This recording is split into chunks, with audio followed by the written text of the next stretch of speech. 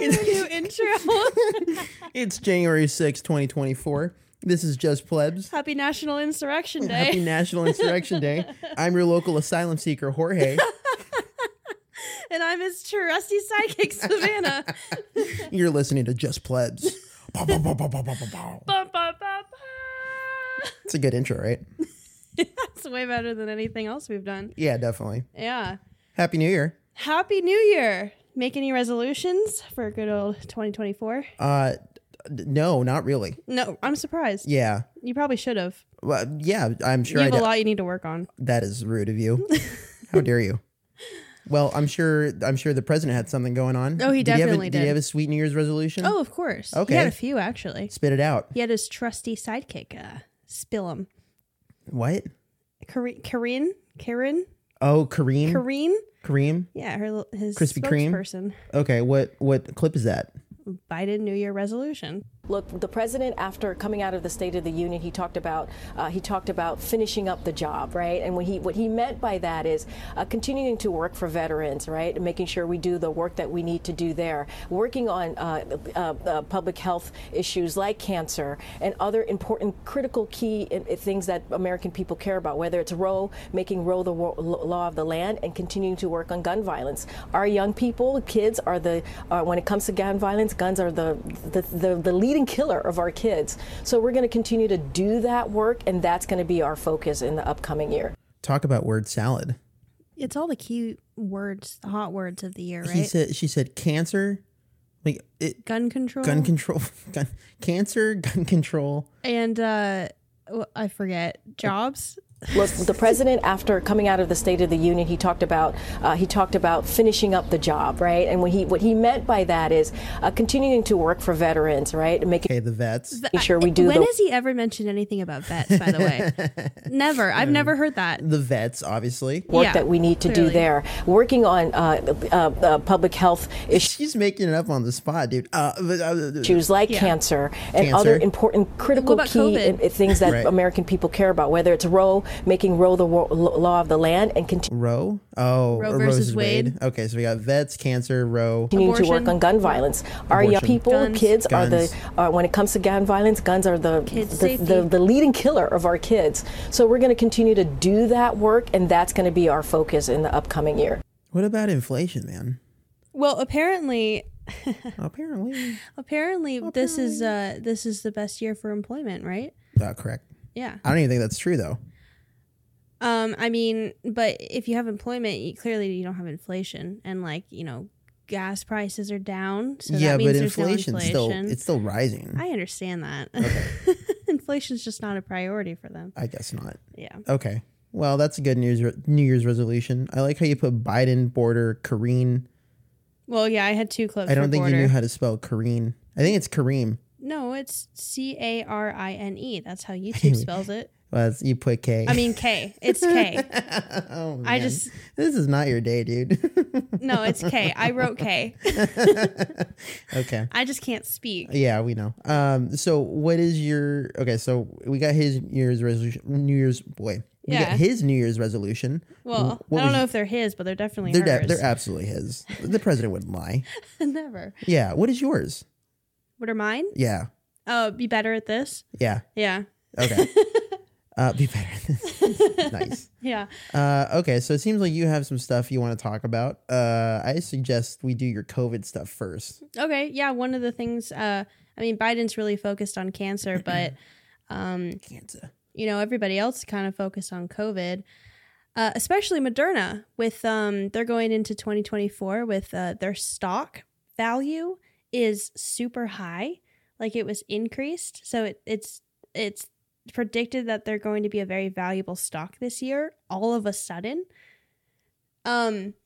And that clip is... Starting it off with Moderna, this name getting pummeled this year. It's actually the second biggest laggard in the S&P year to date, not being able to hold on to those gains during the COVID-19 pandemic. And how could they, right? How could they hold on to the growth that they got following the creation of that vaccine?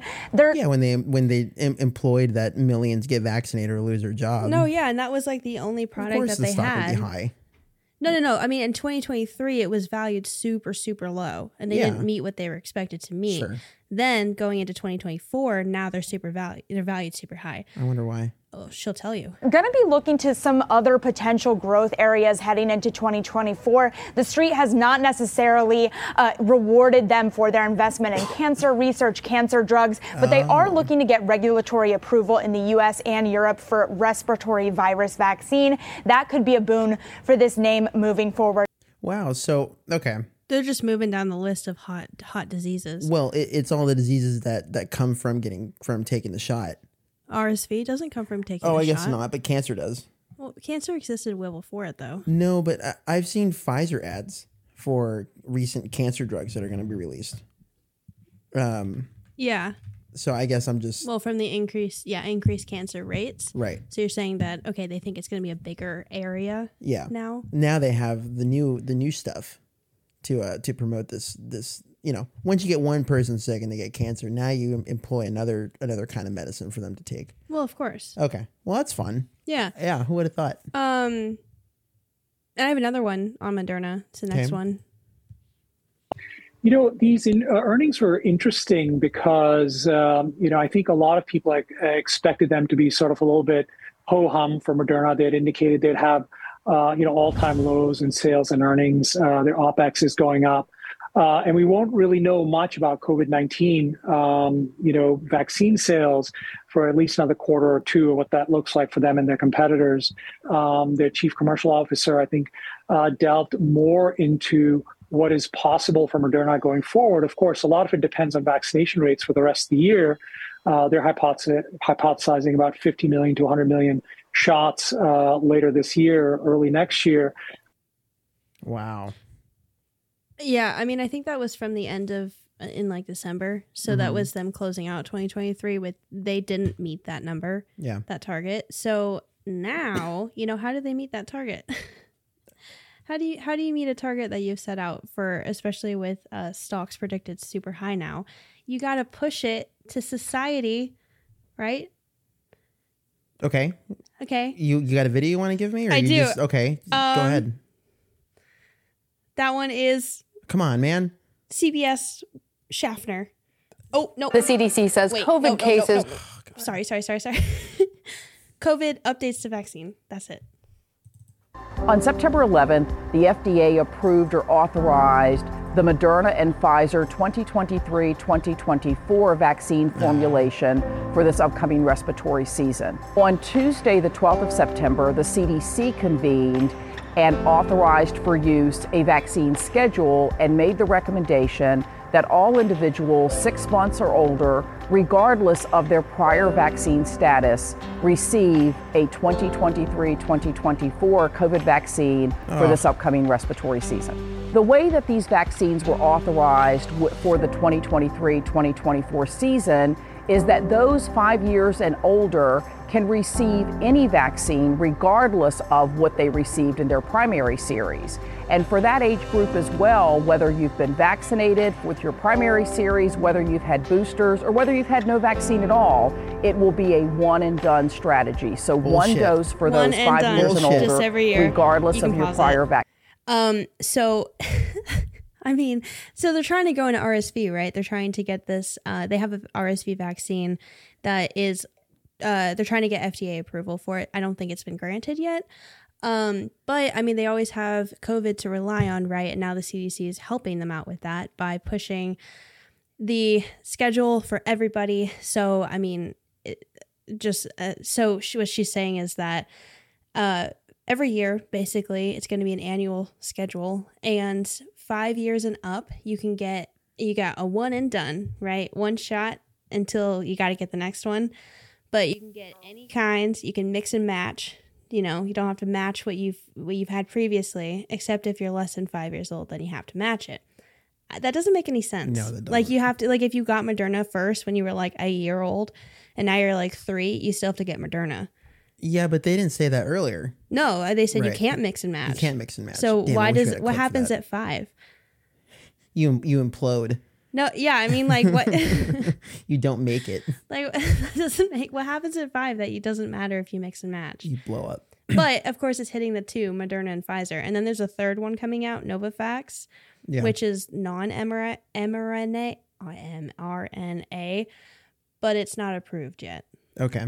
You got a COVID variant 1 and 2. Well, yeah. So then why do we still need vaccines? Why is it on a schedule? Because there's always new variants. So just when you thought that we've turned the page on COVID and put behind us, there is now a new variant experts say may be tougher to detect. Dr. Eric Asher is family medicine physician with Northwell Lenox Hill Hospital. Hello, nice to have you here. Good morning. You're looking at Good morning. Good morning. two people with lots of antibodies. Yes. What do we know about the virus this year? Because for me, I got it like in 2 seconds. I was infected by someone who lives in my house. Who's not taking the blame for it, but 2 days I got it. That sounds like a problem. Someone seems like they're pissed off. They didn't take the heat. This is bullshit. Got it. Is it more contagious this? Absolutely. So with this variant, we're seeing that it's a lot more transmissible, a lot more contagious.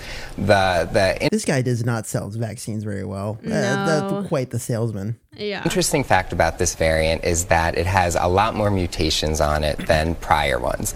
The good news is symptoms are still the same, disease course is still the same amount of time, and we know that the current vaccine, which is our best line of defense, is protecting against this current strain. Oh, this new variant. That's good. Oh, I've never heard about this. What is this new variant? Is Okay, there a new wait. one out? Pause that one Let's and pause. then go to the William Schaffner CBS one. William Schaffner. So this is The a CDC doctor says- just brought on the news. I don't know his, yeah.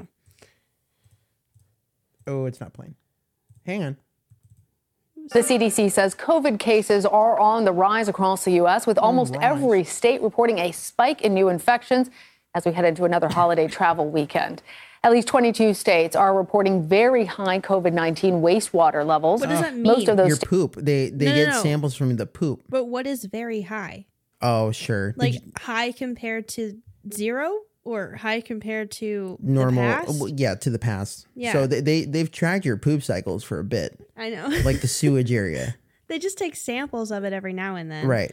But I mean, do they really know what area that comes from? And like, it's just how concentrated it is, right? I'll concentrate with COVID. states are in the Midwest, Mid-Atlantic, and New England. Dr. William Schaffner joins us now from Nashville. He's a professor of infectious diseases at Vanderbilt University Medical Center and always helps navigate the fiction from the facts. We're glad to have you with us, Dr. Schaffner. So there's this new coronavirus strain. It's emerged in recent weeks, JN1. The World Health Organization has called it a variant of interest. What do we know about it? How concerned should we actually be? Well, Lana, it's good to be with you. And it is indeed winter respiratory virus season. And COVID is out there surging, as you were just saying, across the country. It's certainly happening in my neck of the woods here. This new strain shares some characteristics with Omicron. It's very highly contagious. It seems to be outrunning some of the other variants and It's fast as hell. Yeah. becoming dominant. But there are two good things about it. One,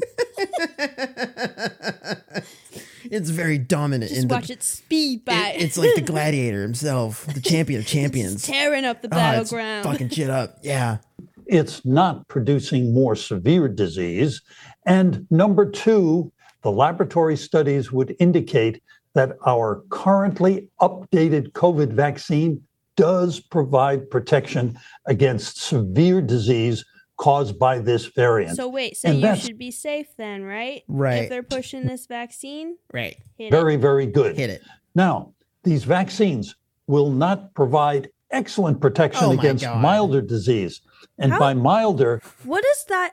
What is that wording? It will not provide excellent coverage, protection. You know what it is? It's definitely filling It's for- in words it's- to try to make it seem like it's better product than it is. Of course it is. Yeah. People just half listening. They're going to Right. hear, oh, excellent Excellent, right. protection. It's Yeah, like, totally. oh, fantastic. No, what he's saying is It's ass. So this It's this garbage. variant is not severe. Yeah. Okay. The vaccine for it will keep you from getting severe, but you're still going to get sick. Yeah. You just won't be in the hospital. But you wouldn't be in the hospital anyways because it's not severe. I'm going to keep playing. Yeah, go ahead. our currently updated COVID vaccine does provide protection against severe disease caused by this variant. And that's very, very good. Now, these vaccines will not provide excellent protection against. Wow, that is really interesting. Good catch, buddy. That's not bad. That's insane. Yeah, it's such a it's terrible good. wording. Well, it's good marketing. No, I mean, of right? course. You're absolutely right in the sense And that his you whole, just go buy it and you're excellent. His whole persona too. Milder disease. And It's like he's, good old neighborhood doctor over here. Yeah, sure. That's I actually got a clip about this too, so it'll be good. Okay. Yeah. by milder, what we mean is not needing hospitalizations, but you could be kind of miserable for 3 or 4 days. But protection against hospitalization, intensive care unit admission, protection against dying. What's wrong with that? What's wrong with Sounds like things that people should pay attention to. But Oh God, this is despicable. Do you want to play the rest or?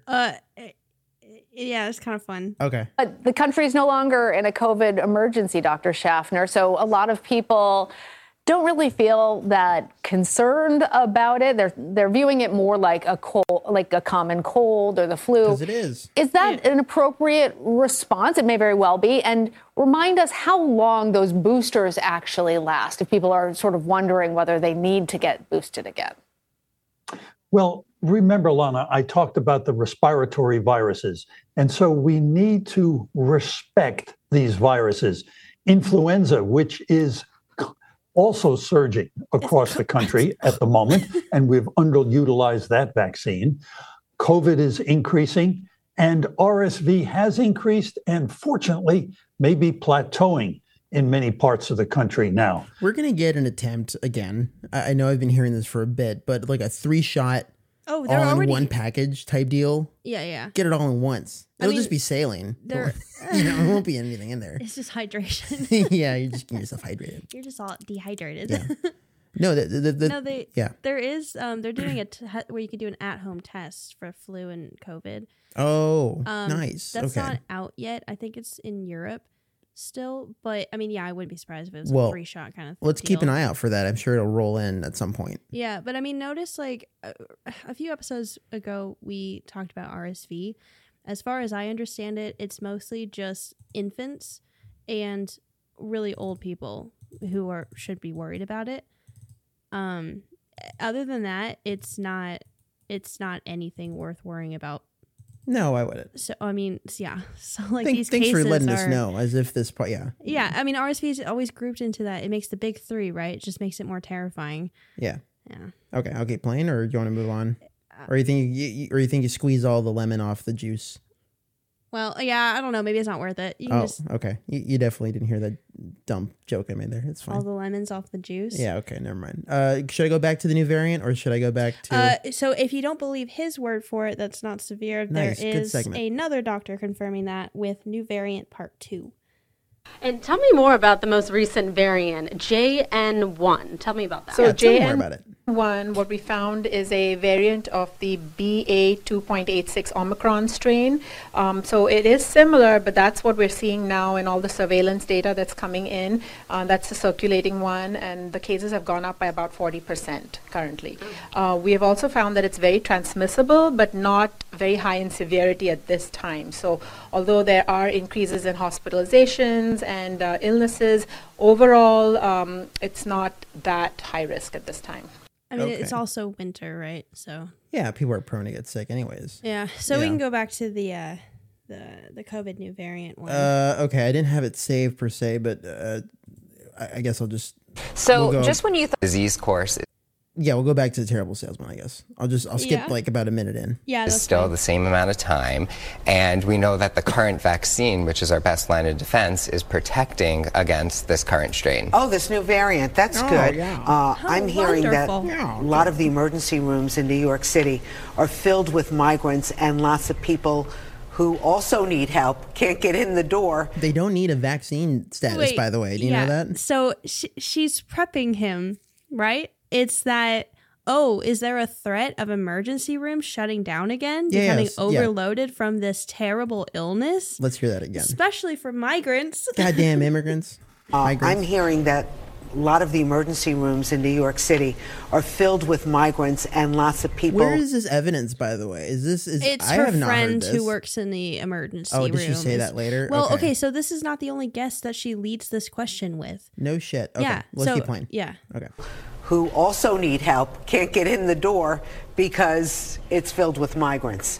What are you seeing and Why hearing? are the migrants That's the a bit- problem? Like, well, what does that mean? well, are they all getting? They're just taking up room in the hospital, Right, that's what she's implying. So, that's yeah, a bit they're trying racist, to- no? What?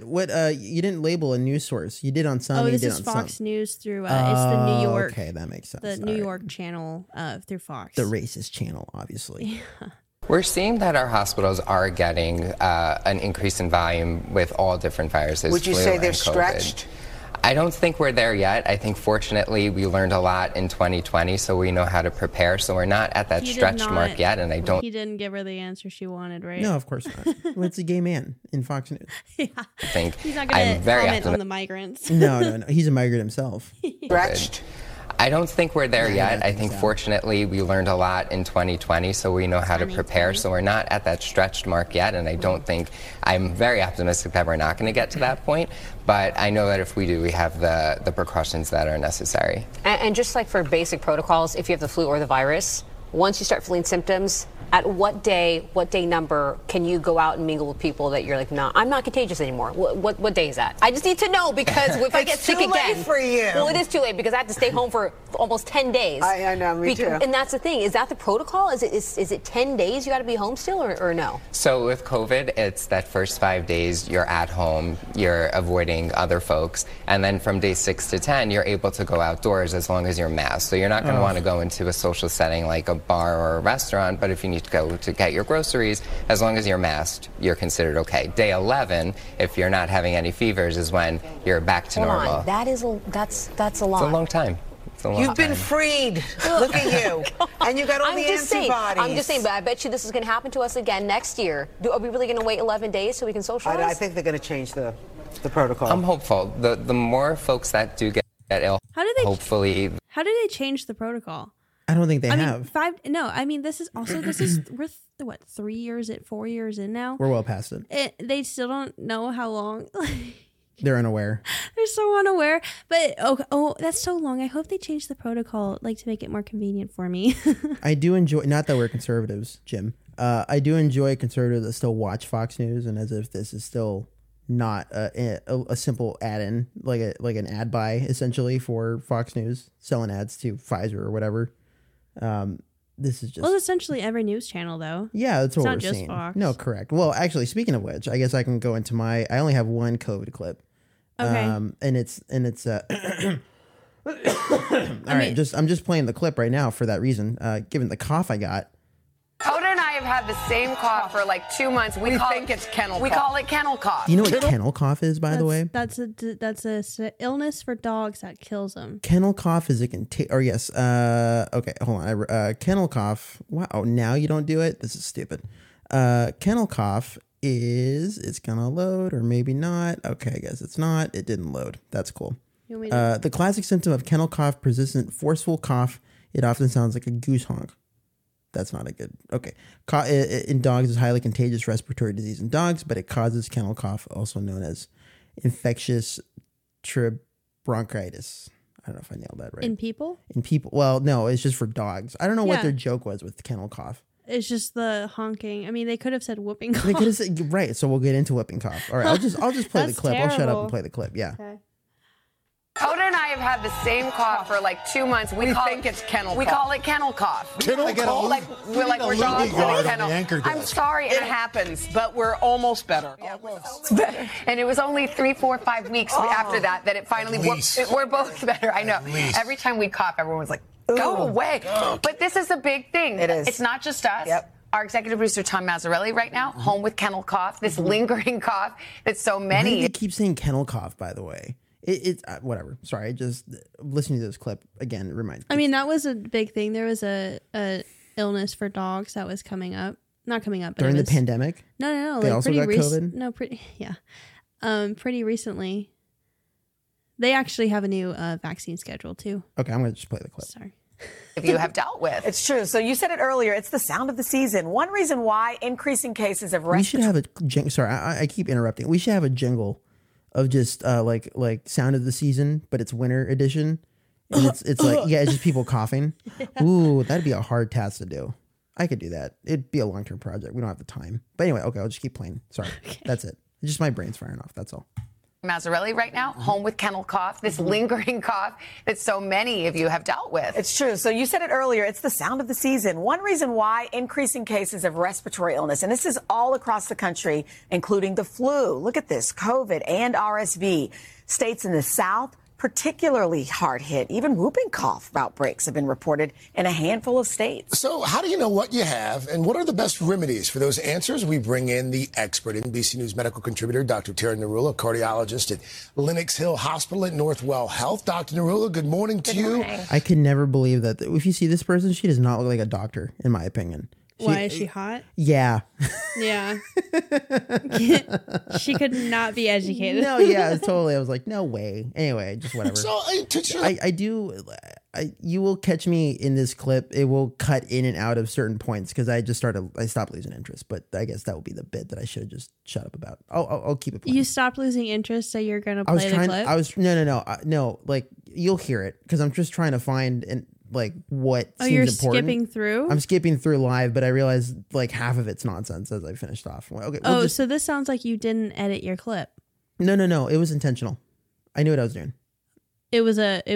You're trying to get me. Choice. Yes, it was an artistic choice. Yeah. Okay. Okay, we're gonna play the clip. You're trying to get me. This is not fair. This is planned. That point here. You've got RSV, you've got common colds that are apparently on the rise as well. We all just gathered for the holidays. Right. I mean, is it just normal for this time of year, or are we coughing more than we usually do? I think we might be coughing more than usual. She doesn't know. She doesn't know. She doesn't know. She thinks? Right? Yeah. Isn't that funny? She thinks. She doesn't know. What is this? There's no evidence. There's nothing presented. What? She thinks. It was outrageous. It was the dumbest clip. Holidays. Right. I mean, is it just normal for this time of year, or are we coughing more than we usually do? I think we might be coughing more than usual. We have a lot going on right now, as you saw with the map. This is the second year in a row where we have circulation of COVID, RSV, and flu all at the same time. So your chances of getting sick with something are high, and your chances of getting something back to back, where you get one and you get another, are high.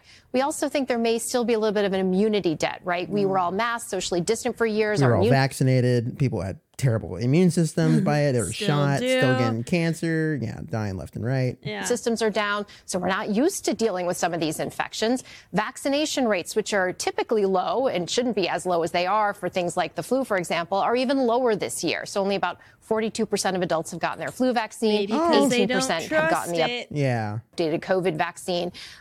So there's a lot happening at the same time. Then there is bacterial infection. So things like strep, pneumonia, whooping cough, and fight cough like that. Yeah, exactly. And so we grade coughs based on the time. So there's acute, which is less than 3 weeks, subacute, which is up to 8 weeks, Cinepril. Those are kind of universally known to cause cough. You know what I should have done instead? I'll stop playing it. You know what I should have done instead? I should have just fast forwarded the clip instead. That would have been funnier. It just would have been talk double time. Yeah, just even like 4 times the speed of light or whatever. Yeah. Anyway, this lady's insane. Clearly a paid pharma actor. Did they say what her credentials were? Yeah. I mean, that doesn't really. I'll play back. You'd have to look it up then to make sure. Yeah, I didn't do it deep. No, this sounds like a pharma rep, anyways. That they some pharmaceutical paid this doctor to come in and for a nice $10K for a 30-second or for a 2-minute ad talk buy. About different coughs. Right, and just say that you need to get your shot. Reported in a cough, this lingering cough. Well, good morning to you. Oh, Remedies. For those answers, we bring in the expert, NBC News medical contributor, Dr. Tara Narula, cardiologist at Lenox Hill Hospital at Northwell Health. Dr. Narula, good morning to you. Good morning. Anyway, whatever. I was upset. That lady pissed me off.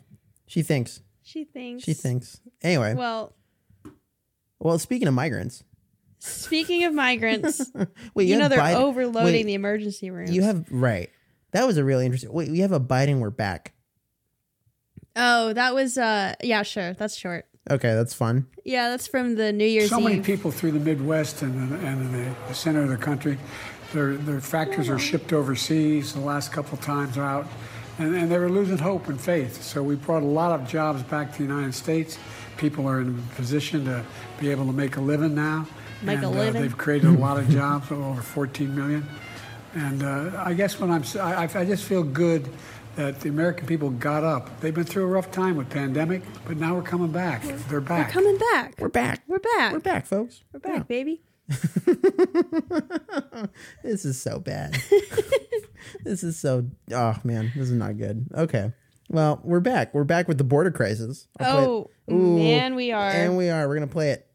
I want to come back here to the U.S. because Congress is back in session next week in just a couple of days here. And some Republicans are again threatening to shut down the government over immigration. We know negotiations are happening behind the scenes, but how confident is the White House that a deal on border security can be reached in time? So wait, let me just say this very, very quickly. Almost 3 years ago... Is this Kareem, Krispy Kreme donut? This is, yeah, Kareem. President, when he walked into this administration, he put forth a comprehensive border immigration legislation to deal with this issue.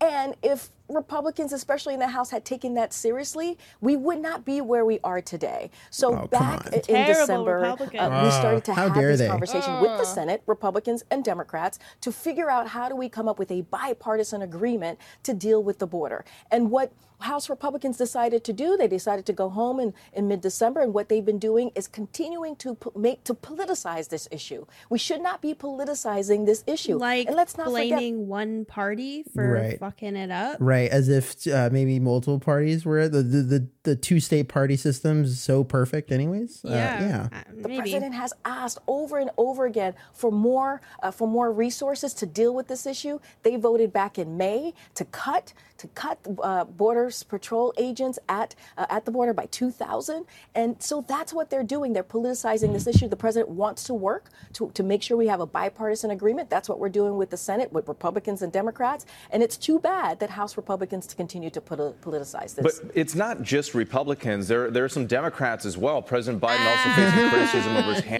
Got him. handling of the border crisis from Democratic mayors in big cities like New York, Chicago, Seattle. New York City and Chicago. On Monday, we know Homeland Security Secretary Mayorkas is going to the border. But is it time for President Biden to make a visit himself to address these issues?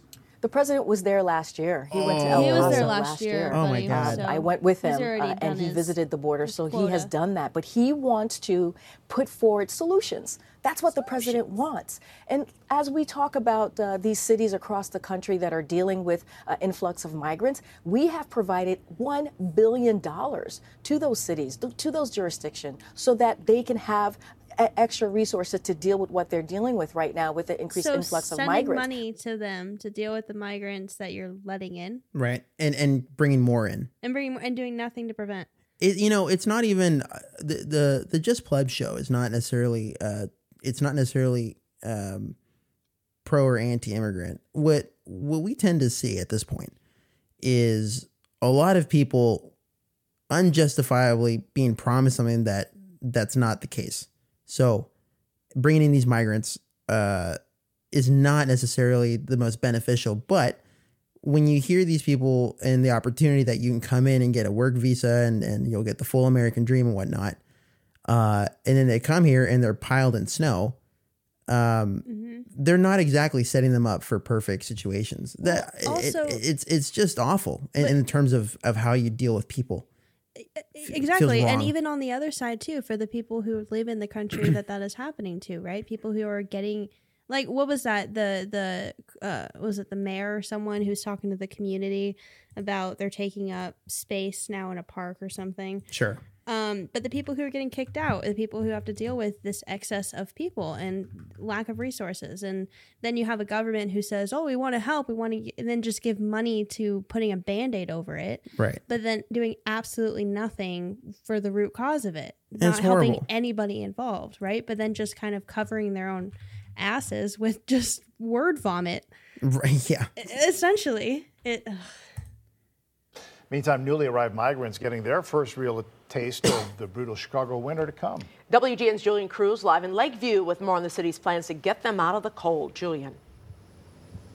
Well, Mike and Ray, migrant families deeply concerned about the harsh elements, not knowing how much longer it'll be before they get moved to shelters. And as you might imagine, parents especially worried about their kids. Parents say exposure to the cold is making their kids sick. With RSV? We don't know what to do. Shut up. This Venezuelan mother of 3 confesses with the inevitable arrival of snow and bitter cold. We feel that one way or another, she says, we're trapped. For now, at least, no CTA warming buses in the afternoon outside the snow-capped tent village housing homeless immigrants at Chicago's 19th Police District. Aquí solo hay 4 niños pequeños. Here, there are 4 small children. They're in tents, by the way, outside of a police office, I believe. Venezuelan father shows us, and a young girl over here pointing to tents where he says families sleep. Tengo 3 niños, uno es 5 años. I have 3 children, he tells us, ages 5, 3, and 1. The 25-year-old dad reluctant to reveal his identity, not wanting to offend his 19th district hosts, because he claims there's not enough room in the lobby to house all the children, many of them, he says, getting sick. Just awful. I mean, truly. I mean, these tents are piled in snow. I mean, if you look at it, I just. And how much? So then, how much better is it? Is it for them? They're being not better over off. here? They're not better off. No, exactly. That's hard to say, I suppose, right? But well, under the current circumstances, it's not much better. Right. They're not. There's no resources, right? Well, they're cold. We better make more. It's warmer down south. We got a surge. We turn now to the migrant crisis amid a record surge. House Speaker Mike Johnson and fellow Republicans at the border in Eagle Pass, Texas today, saying America is at a breaking point, pressuring President Biden to accept Republican proposals to fix it. Tonight, President Biden now blaming Republicans for holding up funding for border security. Matt Rivers from Texas now. Tonight, amid a record number of border crossings, House Speaker Mike Johnson and 64 House Republicans touring the southern border, descending on Eagle Pass, Texas. Okay, Eagle Pass, Texas. I will come back to this clip. I do have something else I wanted to play. Okay. That will more set us up for what I'm trying to do. Okay, here we go. CBS. As we mentioned, Speaker Mike Johnson led this delegation of House Republicans, and he spoke with CBS News senior foreign affairs correspondent and Face the Nation moderator Margaret Brennan, where he points the blame for the crisis squarely at the president. On his first day in office, President Biden came in and issued executive orders that began this chaos. No, this isn't the one. Romania, Damn Mexico is one of them. Oh. Hang on. Well, I have one to go against that where Wait, really? Okay. The president diverts the blame for that, right? Where is that? I don't see that in your clips. That is Biden border Corinne. Oh, it's in a previous one. Okay. Yeah. I see it. It can play after yours. Yes. Okay, sorry. I should have had these a little differently labeled, even though they're labeled pretty well. But I'll play this one. This is the one I wanted to disclose. South now to America's southern border, where migrant crossings have dropped, but the trend lines are clear. An all-time monthly high was reached in December, and it is a major challenge down there. CBS News got exclusive access to a border facility in Eagle Pass, Texas. All of it coming as President Biden is renewing a call for more border funding, and they're trying to work out a deal. House Speaker Mike Johnson is in the area, planning a congressional visit later today. Margaret Brennan, moderator of Face the Nation, has also made her way to Eagle Pass. Margaret, good morning to you. Morning. And good morning to you, Tony. Eagle Pass, Texas is one of the busiest border entry points in the country. That's a lie. That's a lie. Really? That's a lie. That's a straight up lie. It's not even in the top 10. Wow. It's not in the top 10. It's some border entry in California, El Paso. So they said this is the biggest border crossing in the country. I'll play it again. Margaret, good morning to you. Morning. Sorry. Good morning, Tony. And good morning to you, Tony. Eagle Pass, Texas is one of the busiest border entry points in the country, but one of the biggest. It's not even in the top 10. One of the busiest. It's busiest. It's still. I looked up busiest borders. Yeah. This is from the US.gov border entry. It's not even in the top 10. Huh. I guess how do they define Blaine, Washington? Well, it's entries. I'm assuming they're talking about U.S. Or legal passing through, border. Right? Sure. If they're gonna, but they didn't specify, so I'm gonna just say that it's not true. Okay. And And I'll just believe you because I didn't look up anything. Right. So it's El Paso, Laredo, Hidalgo, Brownsville, Buffalo, Niagara, New York, Detroit, and then Blaine, Washington. Wow. Anyway. Be open tomorrow after being shut down for the better part of 2.5 weeks because officials here told us they did not have the manpower or the resources to process the sheer number of asylum seekers trying to cross or even to apprehend those trying to cross illegally. So they were shut down for 2.5 weeks because they were short-staffed? Correct. This is very interesting, Savannah. Yeah. I am for one seeing this is a pattern that you can see from CBS. NBC did its own thing, but same sort of idea. Mm-hmm. Where I see the concept of they're all saying the same thing of we are strapped with personnel, we are strapped for money, we need help to fund all these things. There's not enough resources to go around. All three of those news sources reported the same thing, right? Which is fine because they're probably looking under the same lens of one person coming in. But in the realm that we know of things, news sources get put out the way they want to, the way a vaccine gets sold. Well, it's how are they? I mean, are they benefiting from putting out that message? Well, they're being paid to put out a message, right? And so here we're seeing the list of the list of gripes that they have about the border issue currently. Facility you see here, these tents were housing 6,000 people right before Christmas. The agents told us they were so overwhelmed that they could only guard 4 miles of the border. That left 90% of it unpatrolled. So why are they suddenly short-staffed? But that's what I'm getting at. Like what happened? This has always been an issue for a long time, but why now? Why are they suddenly? Did a lot of people just quit? Right. And they haven't been able to no, rehire? not quit. No, it's just an influx of migrants is what they're saying. However, I haven't been able to find information of amount of people, supposedly like 302,000 immigrants came in within like a certain point, within a certain period of time in December. But do you know how much more that is? I could not find it. Numbers? I couldn't find it. So I don't know. That's where I'm getting at. It's like, is this highly unusual? I mean, they're saying one thing, but it's like, are there numbers that are proving otherwise, right? Well, yeah, and then why were they suddenly able to then open up after the 2.5 weeks of having to be closed down? Correct. So I don't know. Okay. So I'll just keep playing. Told us we are just not sure what we missed during that time. Now, he estimated in this sector... So they're not sure what they missed in terms of people illegally crossing over. Illegally. They weren't able to keep track. No. So are they ever able to keep track because it's illegal crossing? That means there's that entry they wouldn't points. know about they it. can walk the desert and get in. No. But would the border agents ever be able to keep track because it's all illegal, implying that they don't know about it? Well, yeah, and there's some people that go there directly to get detained so they can receive asylum. There's others that will just sneak through as illegal. Yeah. So have they ever been able to have an accurate tracking number? They never clarified. Yeah. So that's not been. No. Okay. 1 week alone, smugglers made about $32 million off of people paying them for illegal transit into the U.S. How do they know that? 40% of them. Sorry, I keep interrupting it. It's estimates. I mean, I've heard that from other sources.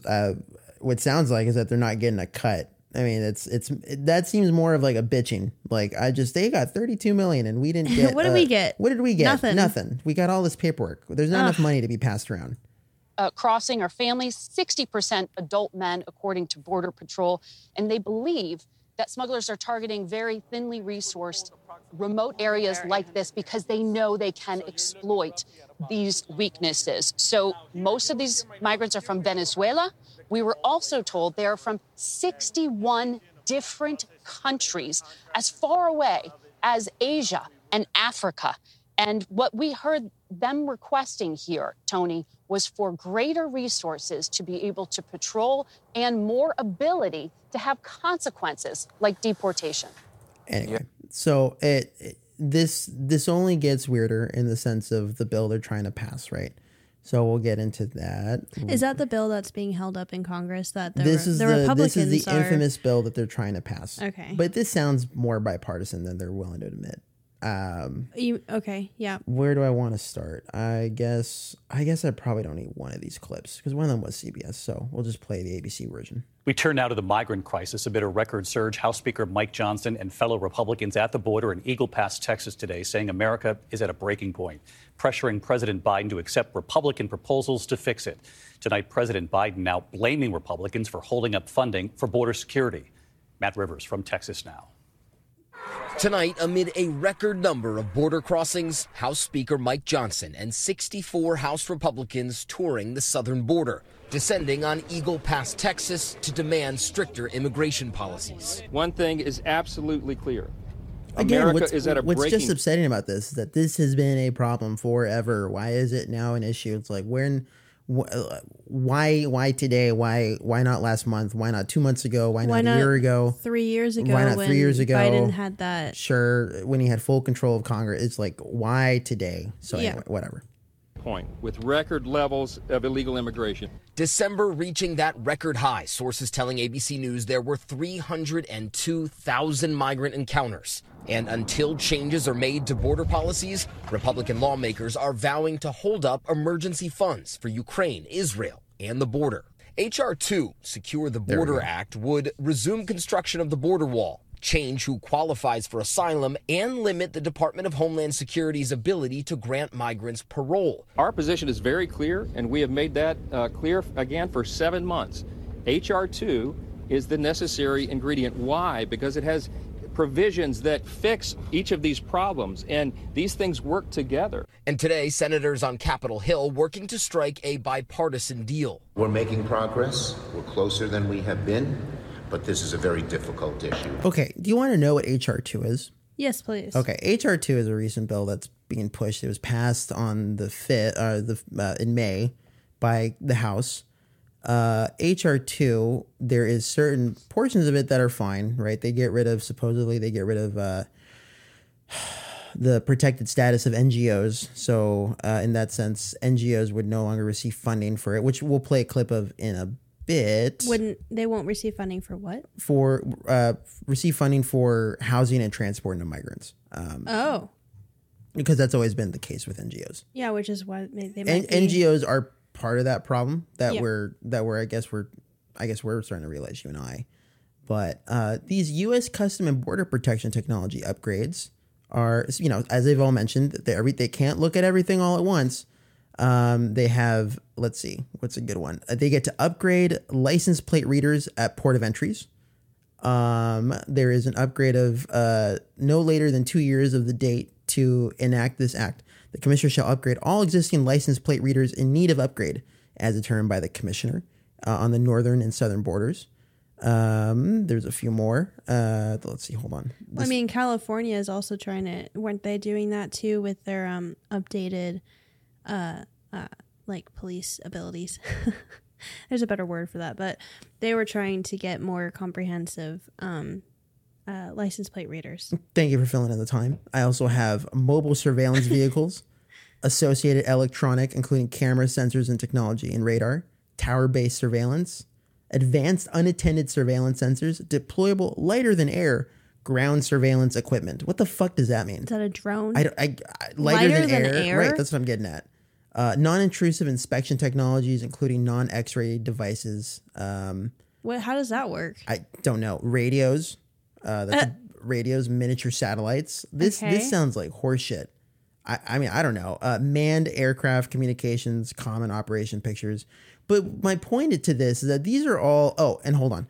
In addition to the otherwise authorized to be appropriated for such purposes, there is an authorized to be appropriated $33 million for fiscal years of 2024, 2025.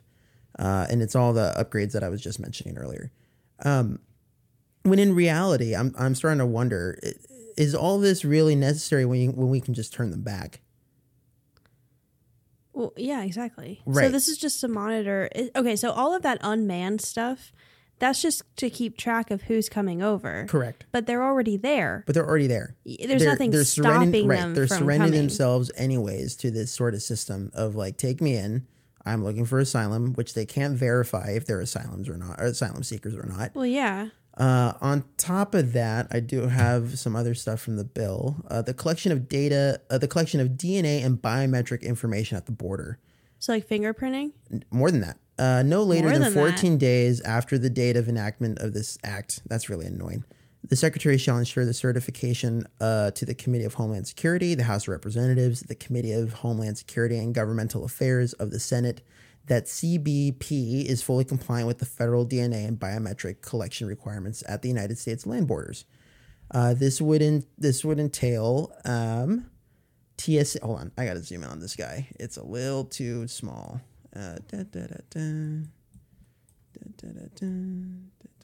Okay. TSA must collect biometric information of any individual who seeks to enter the aircraft boarding area of an airport where access is controlled by TSA. It does not present an accepted identification document. 3, the TSA cannot verify is a U.S. national. The TSA must share the collection of biometric information with an automated biometric identification system. And this would not just be Nexus or what was the other one? It's not clear. Is it certified? I forget the other one. Something like that. But it's not just at the border. This is, they're talking about I don't know aircraft. why this has to do with just aircraft travel. This bill does not fit the picture of border issues. I mean, sure, flying. I get flying across like through customs in from country to country. But they already have all that, and there's no way that somebody can illegally get through customs. Right. I mean, that's way more equipped. So that's my point. Track people. Why is this all of a sudden? This bill is not. It's not what it turns out to be. This is horseshit. Yeah, but that goes for any bill. There's always stuff involved that's not directly. It's not just that's what it's being promoted as, right? There's always things involved that people just want to slip in there. Sure. Yes, you've deflated my balloon there, but yes. Sorry. Yeah, but this seems weird. Yeah. Yeah, no. But it's just I'm just shocked that this. Well, I'm not shocked, but it's just annoying that's no one read the bill. I mean, I'm still halfway reading through it. And it's huge. I mean, the summary is probably 5 pages long. Yeah. Yeah, half of this doesn't have anything to do with what border security has to be, and a lot of it just sounds like they're selling. There was one portion I read where it was talking about, oh gosh, where was it? It was like putting up landscaping in certain parts of the border. What? Yeah, landscaping. Hold on, I can't. I'd have to find it again. But it's like putting up certain maybe not trees is the right word, but certain things where it'll sort of block the entry of the border, right? Maybe a wall. Oh, with okay. But it's more of like like plants, like putting instead of just a brick wall. Right. I mean, a border wall wouldn't do anyways. I mean, it wouldn't matter. They'll still get through it. But none of this is very effective when you're still letting them in. Exactly. Right. This is the only upside. The section prohibits DHS from processing the entry of non-U.S. nationals arriving in between port of entries, providing funds to non-governmental organizations, that facilitate or encourage unlawful activity, providing funds to NGOs that provide certain services such as lodging or immigration legal services to inadmissible non-U.S. nationals who enter the United States. So they're prohibiting that, which I guess is good because that is something that I'm going to play right now with PBS NewsHour.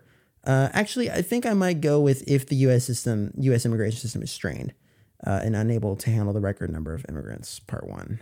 To underscore just how seriously national leaders view the latest surge at the border, President Biden spoke to Mexico's president today about the urgent need for more enforcement. And Secretary of State Antony Blinken and Homeland Security Secretary Alejandro Mayorkas will head to Mexico in the coming days. Republican House Speaker Mike Johnson is also urging the president to take executive actions to stem the tide of migration, even as senators continue negotiations on a broader deal to fix an immigration system seen by many as broken or at least at its limits. To lay out how that system works and does not work, I'm joined by Doris Meisner of the Migration Policy Institute. She is a former commissioner of the Immigration and Naturalization Service. I want to wait on and this Ruth one. Wazam. Damn it. They have PBS NewsHour and then PBS NewsHour. There's 2 of them, but One of them is specific to another lead-on story. This is the one I wanted to play. I'm so sorry. In addition to that, having to go farther to cross the border, how is this affecting life of residents on the This American? is Arizona, by the way. Also, apparently, highest amount of immigrants that they've received, which... Really? I guess. I don't know.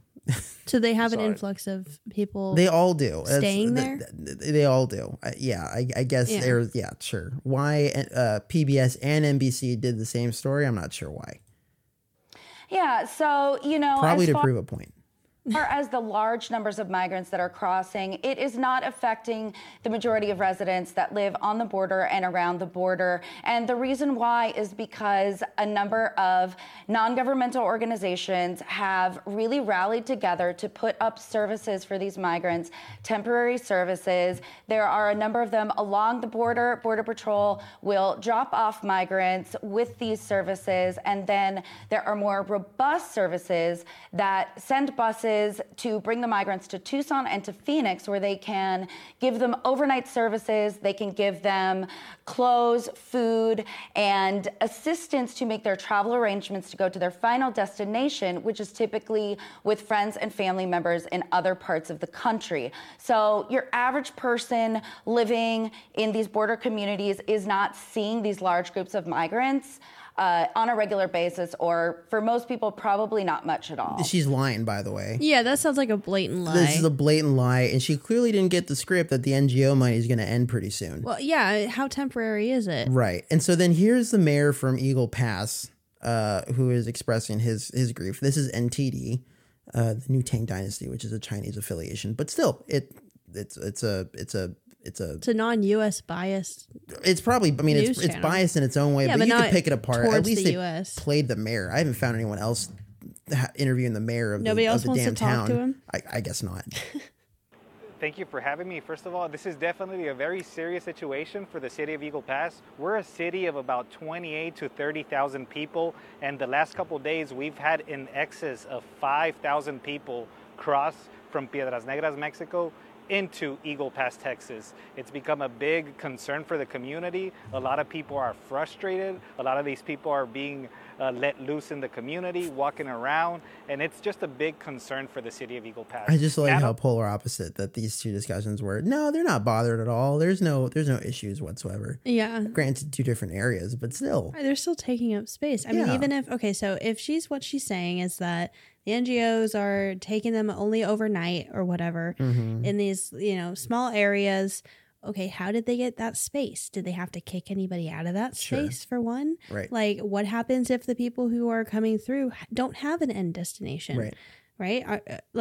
In New York. Yeah. They're going to stay with family and friends. All of them? Did they all get kicked out? Like, why are they on the street then? Right. It's possible. But anyway, let's play part 2 of the PBS NewsHour. The Eagle Pass mayor is what I wanted to immediately first off the bat. He clearly I think that's enough. 30 seconds of him saying we're stressed. Yeah. is enough to prove my point. Yeah. Is this situation sustainable, or does something really have to change? One of the many things that's not They sustainable. edited that part out, by the way. That's what I noticed. They did? Yeah. Like the video part of it? Yeah. It normally there's a pause when she answers.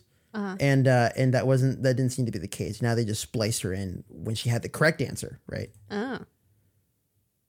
Is this situation sustainable, or does something really have to change? One of the many things that's not sustainable is that a lot of the non-governmental organizations that are helping migrants in cities like Tucson and Phoenix are constantly in a state of concern that they are not going to have enough resources to continue providing these services. And the reason why is because the federal government has been doling out grants to help cover these services in short funding amounts. So these non-governmental organizations can only plan so far ahead.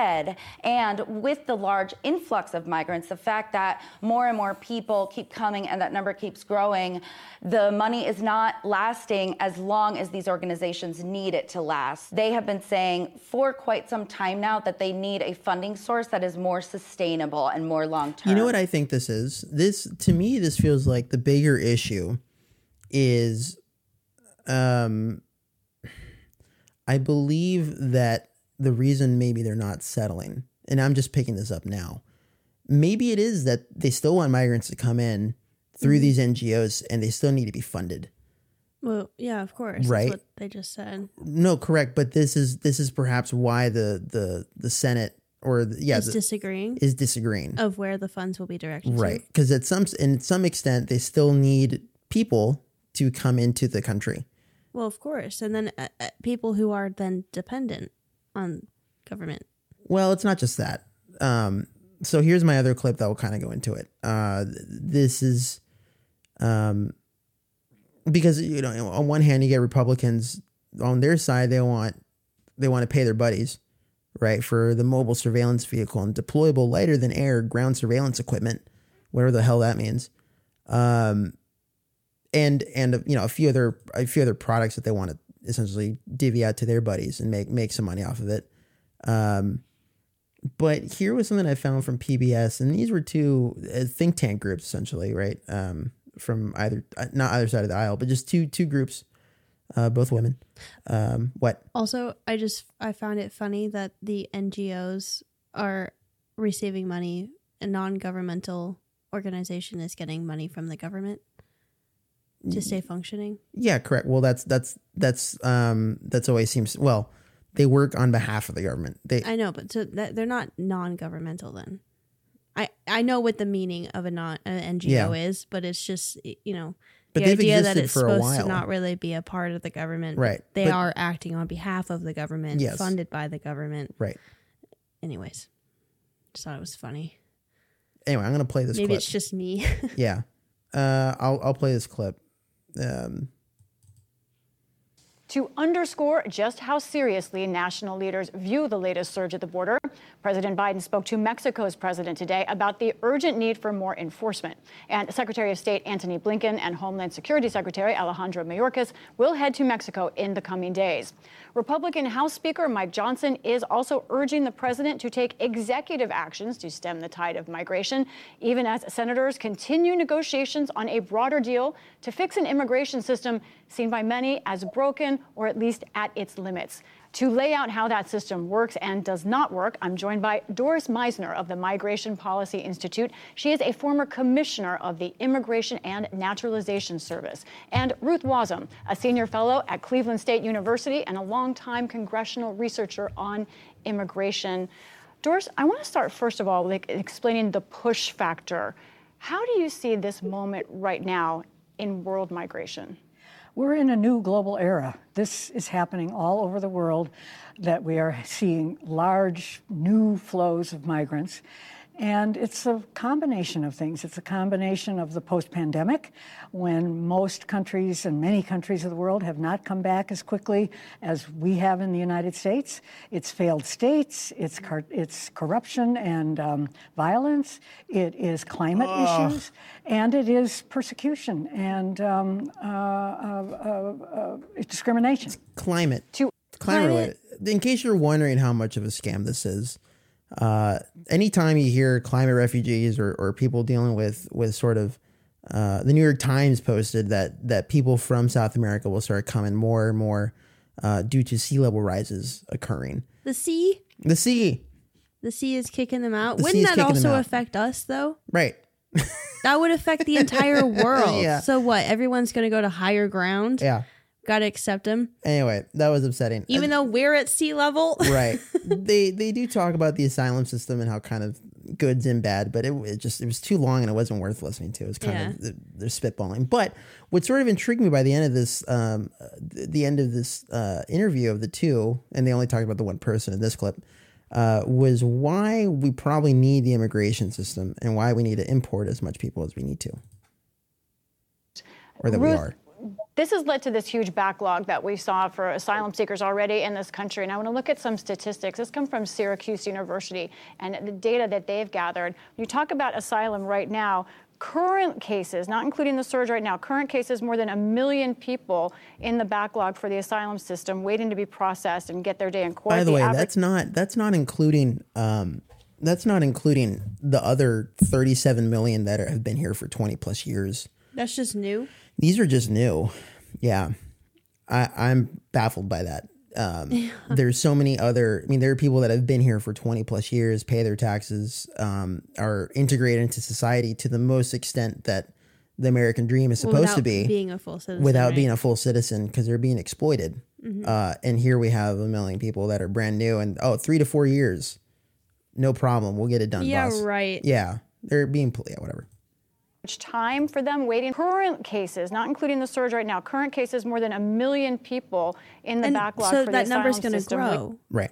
It's just right now there's 1 million, but not including any of the new people coming through, which is No. probably They're triple the amount. They're talking about 1 million and it's, I see. Yes. Yeah, but she said not including this new surge. Right. Okay.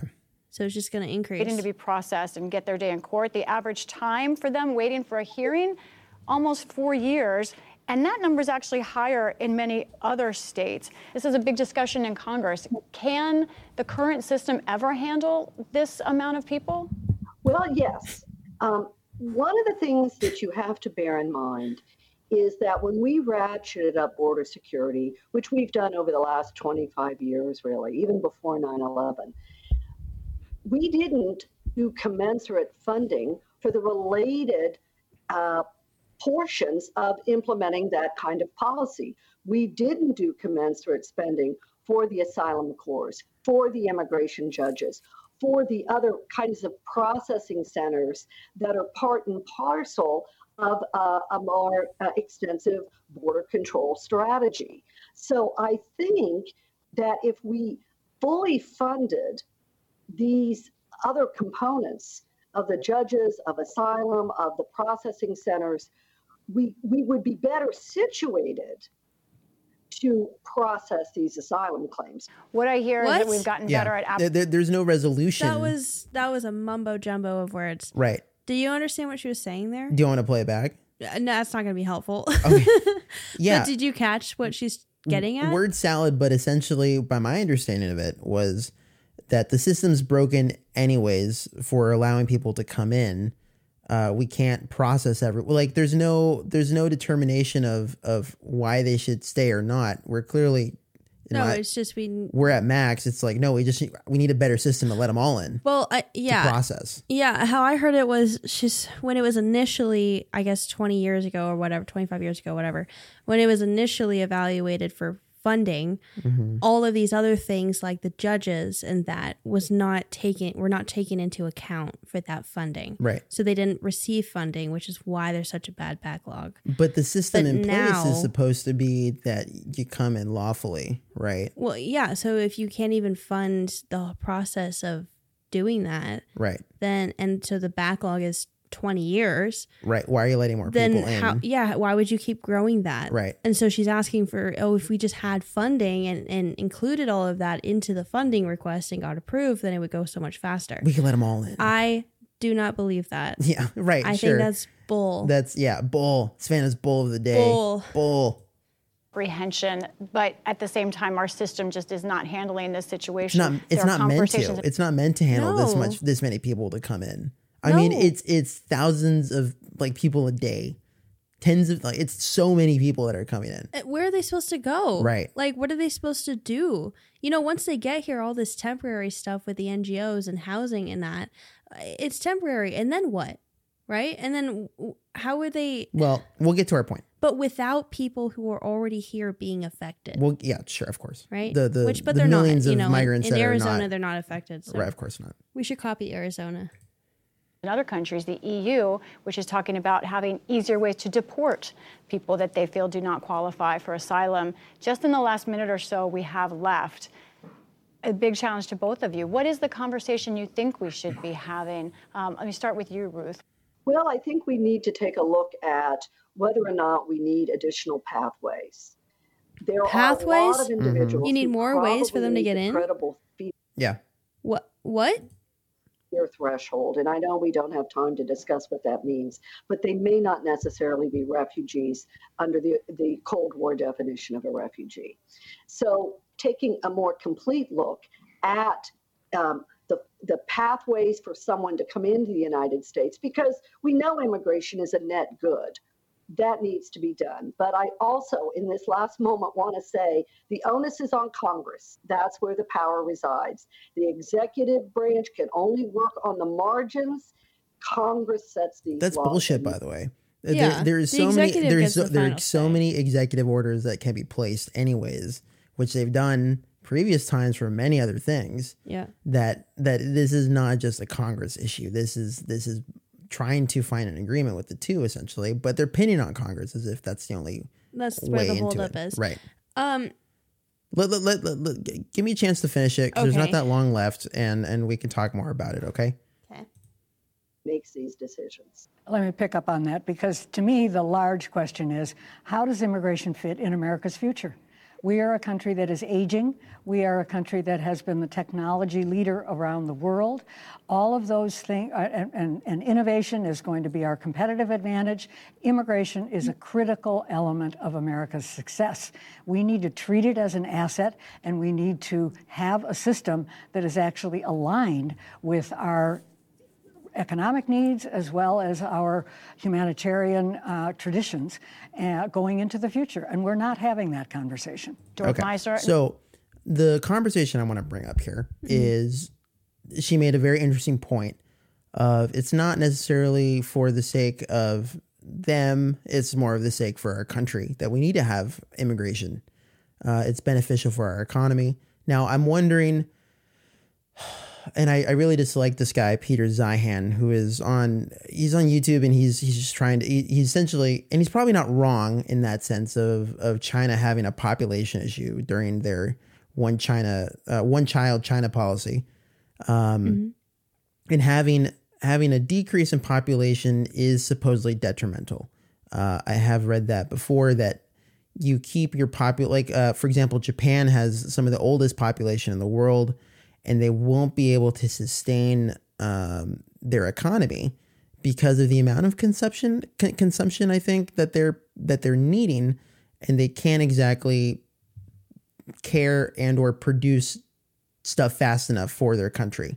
So because they're overpopulated. They're underpopulated. But the majority of their population is too old. They're retired. They're done. They're not wanting to work anymore. Okay. So there's no one else to continue on the exports or the financial system. Do they not have population? Well, they're a country that really has really tough immigration laws. They don't want outsiders to come in. But what about like fertility and that? And so fertility drops, right, as well. And that is the case with the US. That is the case with Japan. That is the case with the EU. I think you showed me, you gave me an article of Italy hadn't had a woman give birth. Oh, for like so many days. Right. Like there hadn't been a live birth. Right. Yeah. They're like a month. Fertility has dropped around the world, I think. Right. And so what a better way to do it than to import people? But you want people who are going to be contributing. Yeah, that's the whole point of it, right? But these people are contributing. I'm not that in their minds, right? They want slaves to bring into the economy. But they're not contributing if they're just on the street. Well, no, but they will be given work visas. Like they think that's the argument, or what they're trying to pass through is, and even then they can still slip through the cracks and work illegally. Yeah.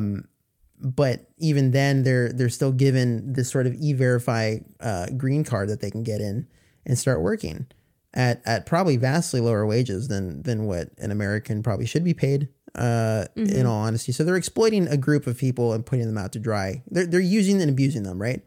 And so then I picked up this clip of, okay, so if the U.S. having supposedly an immigration problem, even though we've read that, what was that book I read? I forget. It was an economist that talked about how most people are not willing to work right now. It's the men don't work or something, or men don't work. That's it. That's the one. Men don't work. Men don't work. Men don't work. Men who don't work. Economist. It is God damn it. Men Without Work. Men America's Without Work. Invisible Crisis. That is a great book to read. Only because they're disincentivized. There's a variety of factors by Nicholas Erbstadt, and had a variety of factors. One being the amount of payment that they're receiving is just too low. It's not worthwhile to work. They're better off with government subsidies. There are also more lonely men in the nation than anywhere else. worldwide. What do you mean lonely? Like lonely, like alone. Like they're not dating anyone. They're not reproducing. There's nothing. Is it because the numbers are off of like women to men ratio? Nope. It's not that. They're not looking for partners. It's very unusual. Huh. Yeah. So they're not reproducing at the rates that they correct. So have typically been. Right. And but they still need that group of people to continue contributing to the machine of what this great nation is, supposedly.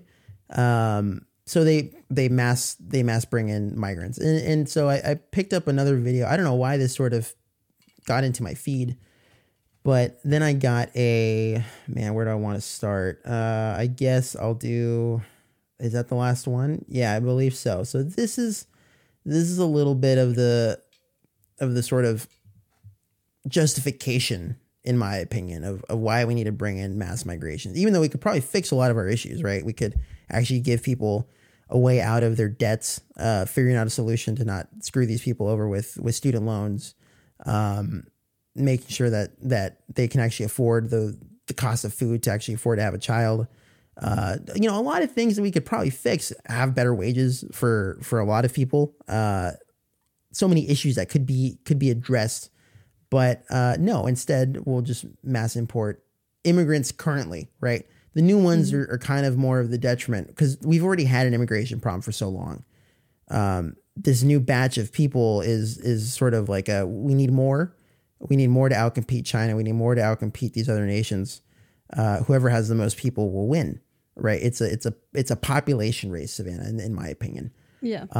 And the reason why is because these Americans, they're done. They don't want to do anything else. So here's CNBC sort of justifying the reason, in my mind, of why we need to import more migrants into the nation. And then at some point we heard the acronym DINK and I think just really fell in love with it. There are more Americans that are deciding not to have children, and it's purposeful. This new trend has led to the rise of a new type of household, more commonly referred to as Dinks. You think he said dicks, but yeah, I heard dicks. It's Dinks. The guy's also just foreign. So I'm just saying that. No kids. Oh, sorry. And dual it's income, purposeful. no kids. Yes. This new trend has led to the rise of a new type of household, more commonly referred to as Dinks. Dual income, no kids. Oh yeah, dual income, no kids. That's perfect for us. That's absolutely right. Children are the death of net worth. Pretty crude, but honestly very true. This household configuration of dual income partners living alone without children is on the rise. In 2022, it was around 43% of households, and that's about a 7% increase from a decade previously. In 2022, 43% of Americans surveyed said they'd want to get married, but just a little more than a quarter said they were sure about wanting children. The term DINK is becoming more prominent now because of financial challenges, and they see children as just another financial challenge that maybe they don't want to take on. See, they're not wrong. That portion of things is something that I could understand of, hey, I'm thinking about my long-term future. Mm-hmm. The cost of a child's abysmal. Having a child alone is super expensive anyways. Why do I want to torture myself, essentially? So not that I disagree with their premise about, because when you hear more of it, it gets annoying to listen to, but they're not wrong in the sense that shit's just more expensive everywhere. Well, yeah. So it's that reason that the majority of people are thinking it's not really worth it. Right. Right. Well, the worst ones are the climate people of like, they're just going to die. Oh, yeah. Why would I put a generation through that? Oh, my God. Yeah. Anyway. So what's it like to live with a dual income and no children? And will it be the future of American households? According to a 2023 survey of Dinks, finance played a major role. According to a survey of dicks. And will it be the future of American households? According to a 2023 survey of Dinks, finance played a major role in their decision to not have children. More than a quarter of respondents said they simply aren't able to financially support a child at the moment. When we advise clients about having children, we honestly don't even give them the full real details and the real numbers. It's one of those things, if you actually see the math of it all, it might make you decide to not have children. It costs the family an estimated $310,605 to raise a child born in 2015 to age 18, adjusted for higher future inflation. And that doesn't even include the cost of college. So if you look at inflation within the child care market, it surpasses general overall inflation within the economy. Some couples are contemplating having children at the same time that they're still paying off student loans that they incurred when they were 18 to 22 years old. One of my very closest friends, she's been struggling with the reality that the take-home pay she makes is about equal to what childcare would be. That's a really hard position to be in. Seeing our friends really struggle with that balancing act has, I think, made me appreciate the flexibility that we have financially because we don't have children. Besides saving on childcare, Dinks can also fully reap the benefits of combining their finances. To look at both of our incomes coming in and see how we're able to handle all of that because we don't have extra finances with a child, it's much more comfortable. We get to focus more on the things that we want to do and saving a lot of that money for the future and worry less about the day-to-day finances of the house and our bills. Oh, don't worry. You'll be much happier if you don't have children. We'll import some people to have their own, and we'll subsidize them. Yeah.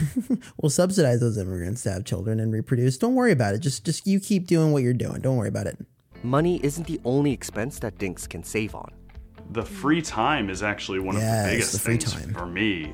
So we built me a little office / bedroom out here. We definitely have some more expensive hobbies. I build mechanical keyboards, like computer keyboards, in my spare time. And just parts and stuff for that can be very expensive. Not having children has given us the freedom to pursue other things, remodeling our home. I am a beekeeper. Of course, she's a beekeeper. Mm-hmm, mm-hmm. What did the author of Industrial Societies and Its Future say about pursuits? So, according to Mr. Kosinski, so, I mean, the he talks Unabomber. about, Just say the Unabomber. Yeah, the Unabomber. He talks about the idea of surrogate activities, which is, so how he phrases it, when people do not have to exert themselves to satisfy their physical needs, they often set up artificial goals for themselves. So then they would pursue these goals with the same energy and emotional involvement that they would otherwise have put into the search for physical necessities. So it's just to make up that the idea that people need goals and they need to put effort towards something, and when they're not putting effort towards something that meets their biological needs, that's a surrogate activity, right? So, I mean, in a way, though, raising a child, I don't know if that's considered a biological necessity or if that's a surrogate activity. Well, let's take it as let's just take away that portion of things, right? Because a surrogate activity, in my opinion, would entail something as meaningless as putting together keyboards, right? Or in your free time, you're gonna do a hobby such as building a computer or beekeeping, right? When in reality, the destruction of the value system that we've created here in this country, right? Having these portion of people passing on, and when you listen to the guy and you see him, he's very capable of, he's smart. I mean, he you could see around, like in the video, you could see him, like, he knows how to handle things. Like, I skipped through some of it and it's like he's capable of protecting and learning how to like care for the home, and he does his own work for like the house and whatnot. So he's, that's shit you can pass along to your child. Mm-hmm. But why bother? Well, yeah. So then he later goes on to say that for many, if not most people, surrogate activities are less satisfying than the pursuit of real goals. That is, goals that people would want to attain, even if their need for the power process, which is like having a goal, having an autonomous effort, and attaining the goal, were already fulfilled. One indication is that most people who are deeply involved in surrogate activities are never satisfied, never at rest. Correct. And for people So for most people, it is through the power process, having a goal, making autonomous effort, and attaining the goal, but a goal that's like worth it in the sense of biological meeting that need. That self-esteem, self-confidence, and a sense of power are required. When one does not have adequate opportunity to go through the power process, the consequences are boredom, demoralization, low self-esteem, inferiority feelings, depression, anxiety, all of these things that are issues in society today, right? Correct. That it's just you don't have something to put your effort to that you deem worthwhile or society deems worthwhile. And to these technophiles, they do not deem the American family to have its freedom and autonomy, right? Well, and if society is allowing that to become more accepted, that you then, shouldn't have to have kids. Yeah, and so another part is, fitting into what society deems as a biological necessity, or, what is worthwhile of putting effort towards. And if society says, you don't need to have kids, it's not necessary anymore, don't put effort towards it, then more people are going to be less inclined to. Yeah, because they're not like fulfilling their duty of living, and just doing hobbies instead, which sure can be fun and very, the feeling of satisfaction. Yes, sure. But in the long run, what is it? What is all that money going to be worthwhile for? How many places can you see and truly feel satisfied with yourself? Well, on a deeper level, how satisfied are you? Yeah. Do you feel like this effort is, how much of a contribution are you putting towards society? Not that, I don't know. See, then it's the whole debate of, is having kids really contributing? But it is, in a way, to society. Well, clearly the government deems it so, because they're absolutely funding immigrants to come in. Well, they deem it to have people. They don't deem that you would need to supply the people. They can just find people. Right. They can just import They just want the people. They don't care where they come from. Right. Well, no, I would argue they want people that are less educated. And sure, some of them might be educated coming in, but they're more tied to the government than not. Well, and so any chance that they might protest to the government, they'll just deport them. No, exactly. That's what I mean by dependent on the government. I didn't mean necessarily they would be financially dependent in a way, but also they don't want to upset them because then they're going to be forced out, right? You don't bite the hand that feeds you. They want you do whatever it asks you to do. They want submissible slaves. That's all they want. They're not going to get that by the offspring of the current citizens. No. Anyway. Especially when they're mad at Biden.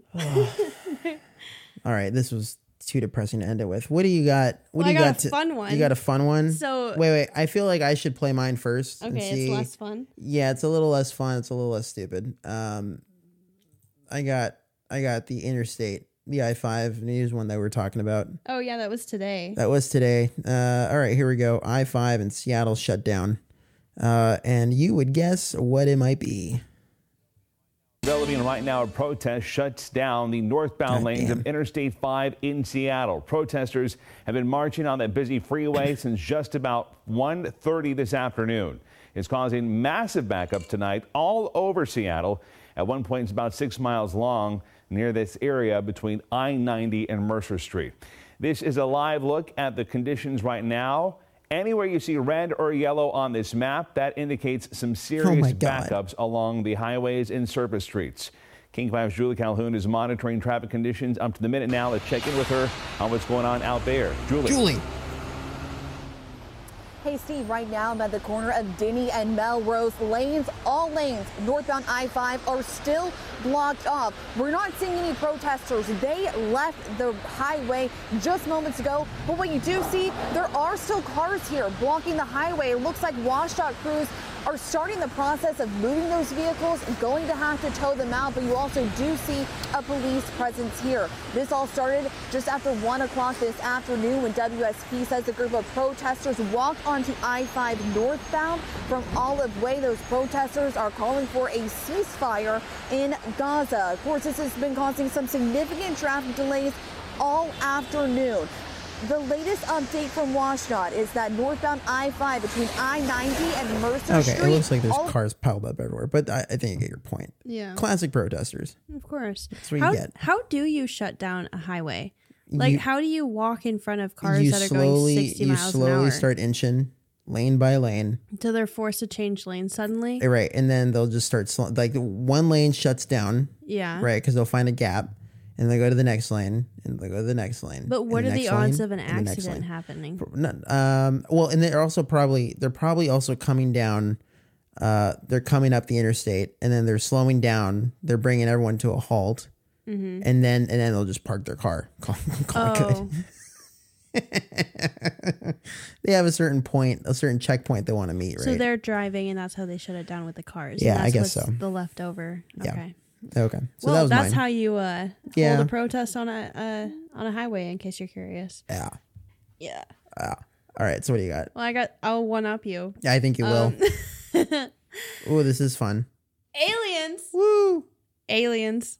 Rumors of aliens invading Miami are going viral on social media. This is for real, folks. The conspiracy theory stems from a large police presence at Bayside Marketplace on New Year's Day. Take a good look at your screen. Are those aliens walking in front of Bayside Marketplace in downtown Miami? Online conspiracy theorists are saying that shadowy figure not far from parked Miami police cars appears to be an alien. Honestly, I think it looks pretty real to me. Alien look pretty chill. I'd be friends with an alien. I think it'd be pretty cool. The viral video was allegedly taken during that massive police presence at Bayside on New Year's Day. Crowds of young people armed with sticks began fighting. Police say juveniles were also setting off fireworks that some believed was gunfire, resulting in chaos. Now, rumors are circulating on social media saying police weren't there to handle a group of rowdy teens, but rather 8 to 10 feet tall shadow aliens. But the real question is, are they friendly? Are they after us? Are they going to attack us? Are they going to do world domination on us? Who knows, man? Oh. Who knows, man? Who knows, man? Well, that's great. Got shadow aliens going. They're doing Boxing Day shopping. They just want to see. What are you, Canadian? What is this? That's a U.S. term. Savannah. Okay, post Christmas shopping. They're trying to get their returns, right? Yeah. Yeah. All right. Well, okay. That was good. I like that one. That was a fun one. All right. Well, if you're still listening, I don't know why. If you got something? Nope. Okay. If you want to reach out to us, if you want to tell us something that you like, something you didn't like, which was probably quite a bit, or if you have something to share, if you saw a fun story or something, you can reach out to us. Are you trying to get a sound? No. Okay. You can reach out to us with email at pleb2pleb.podcast@gmail.com. That's PLEB, the number 2, PLEB.podcast@gmail.com. Or if you're listening on a Podcasting 2.0 app. Wait, don't promote that because I got to fix the wallet. It's down. Oh. Yeah. Send us an email. Just send us an email. No one sent us a goddamn message. I've been very upset about that. Oh, be the first one. Not any people that we know of should message us. You can text us personally. That's fine. But the strangers out there that don't know our personal numbers and information, say hi. Send us something that's say interesting. Hi. We'll respond unless, if you don't want us to respond, you can tell us that. It's fine. Just say don't respond. And if you enjoyed our new cover art, album art, also let us know. Or you'll see a new one this time. And we're trying to do chapters, trying to incorporate more of the show notes into it. It has been challenging, to say the least. It's a slow process. It's a slow process, and dealing with the bureaucracy of customer service is always fun. I got to submit a ticket. Ooh. So, ticket's always fun. Yeah. Okay. So anyway, thanks for listening. I think that's it, right? Yeah, I'm going to let us out with some smooth jazz. Nice. Goodbye, everyone. This is the song of the aliens. This is how they were dancing out in Bayside Shopping Center. They got their hands in the air and they're just like waving around like they just don't care. Right, but just like a slow wave. Yeah, it's a slow wave. You got to do it too. They're chill, right? You got to do it too. Oh, I know what our cover art will be. Goodbye, everyone. Thanks for listening.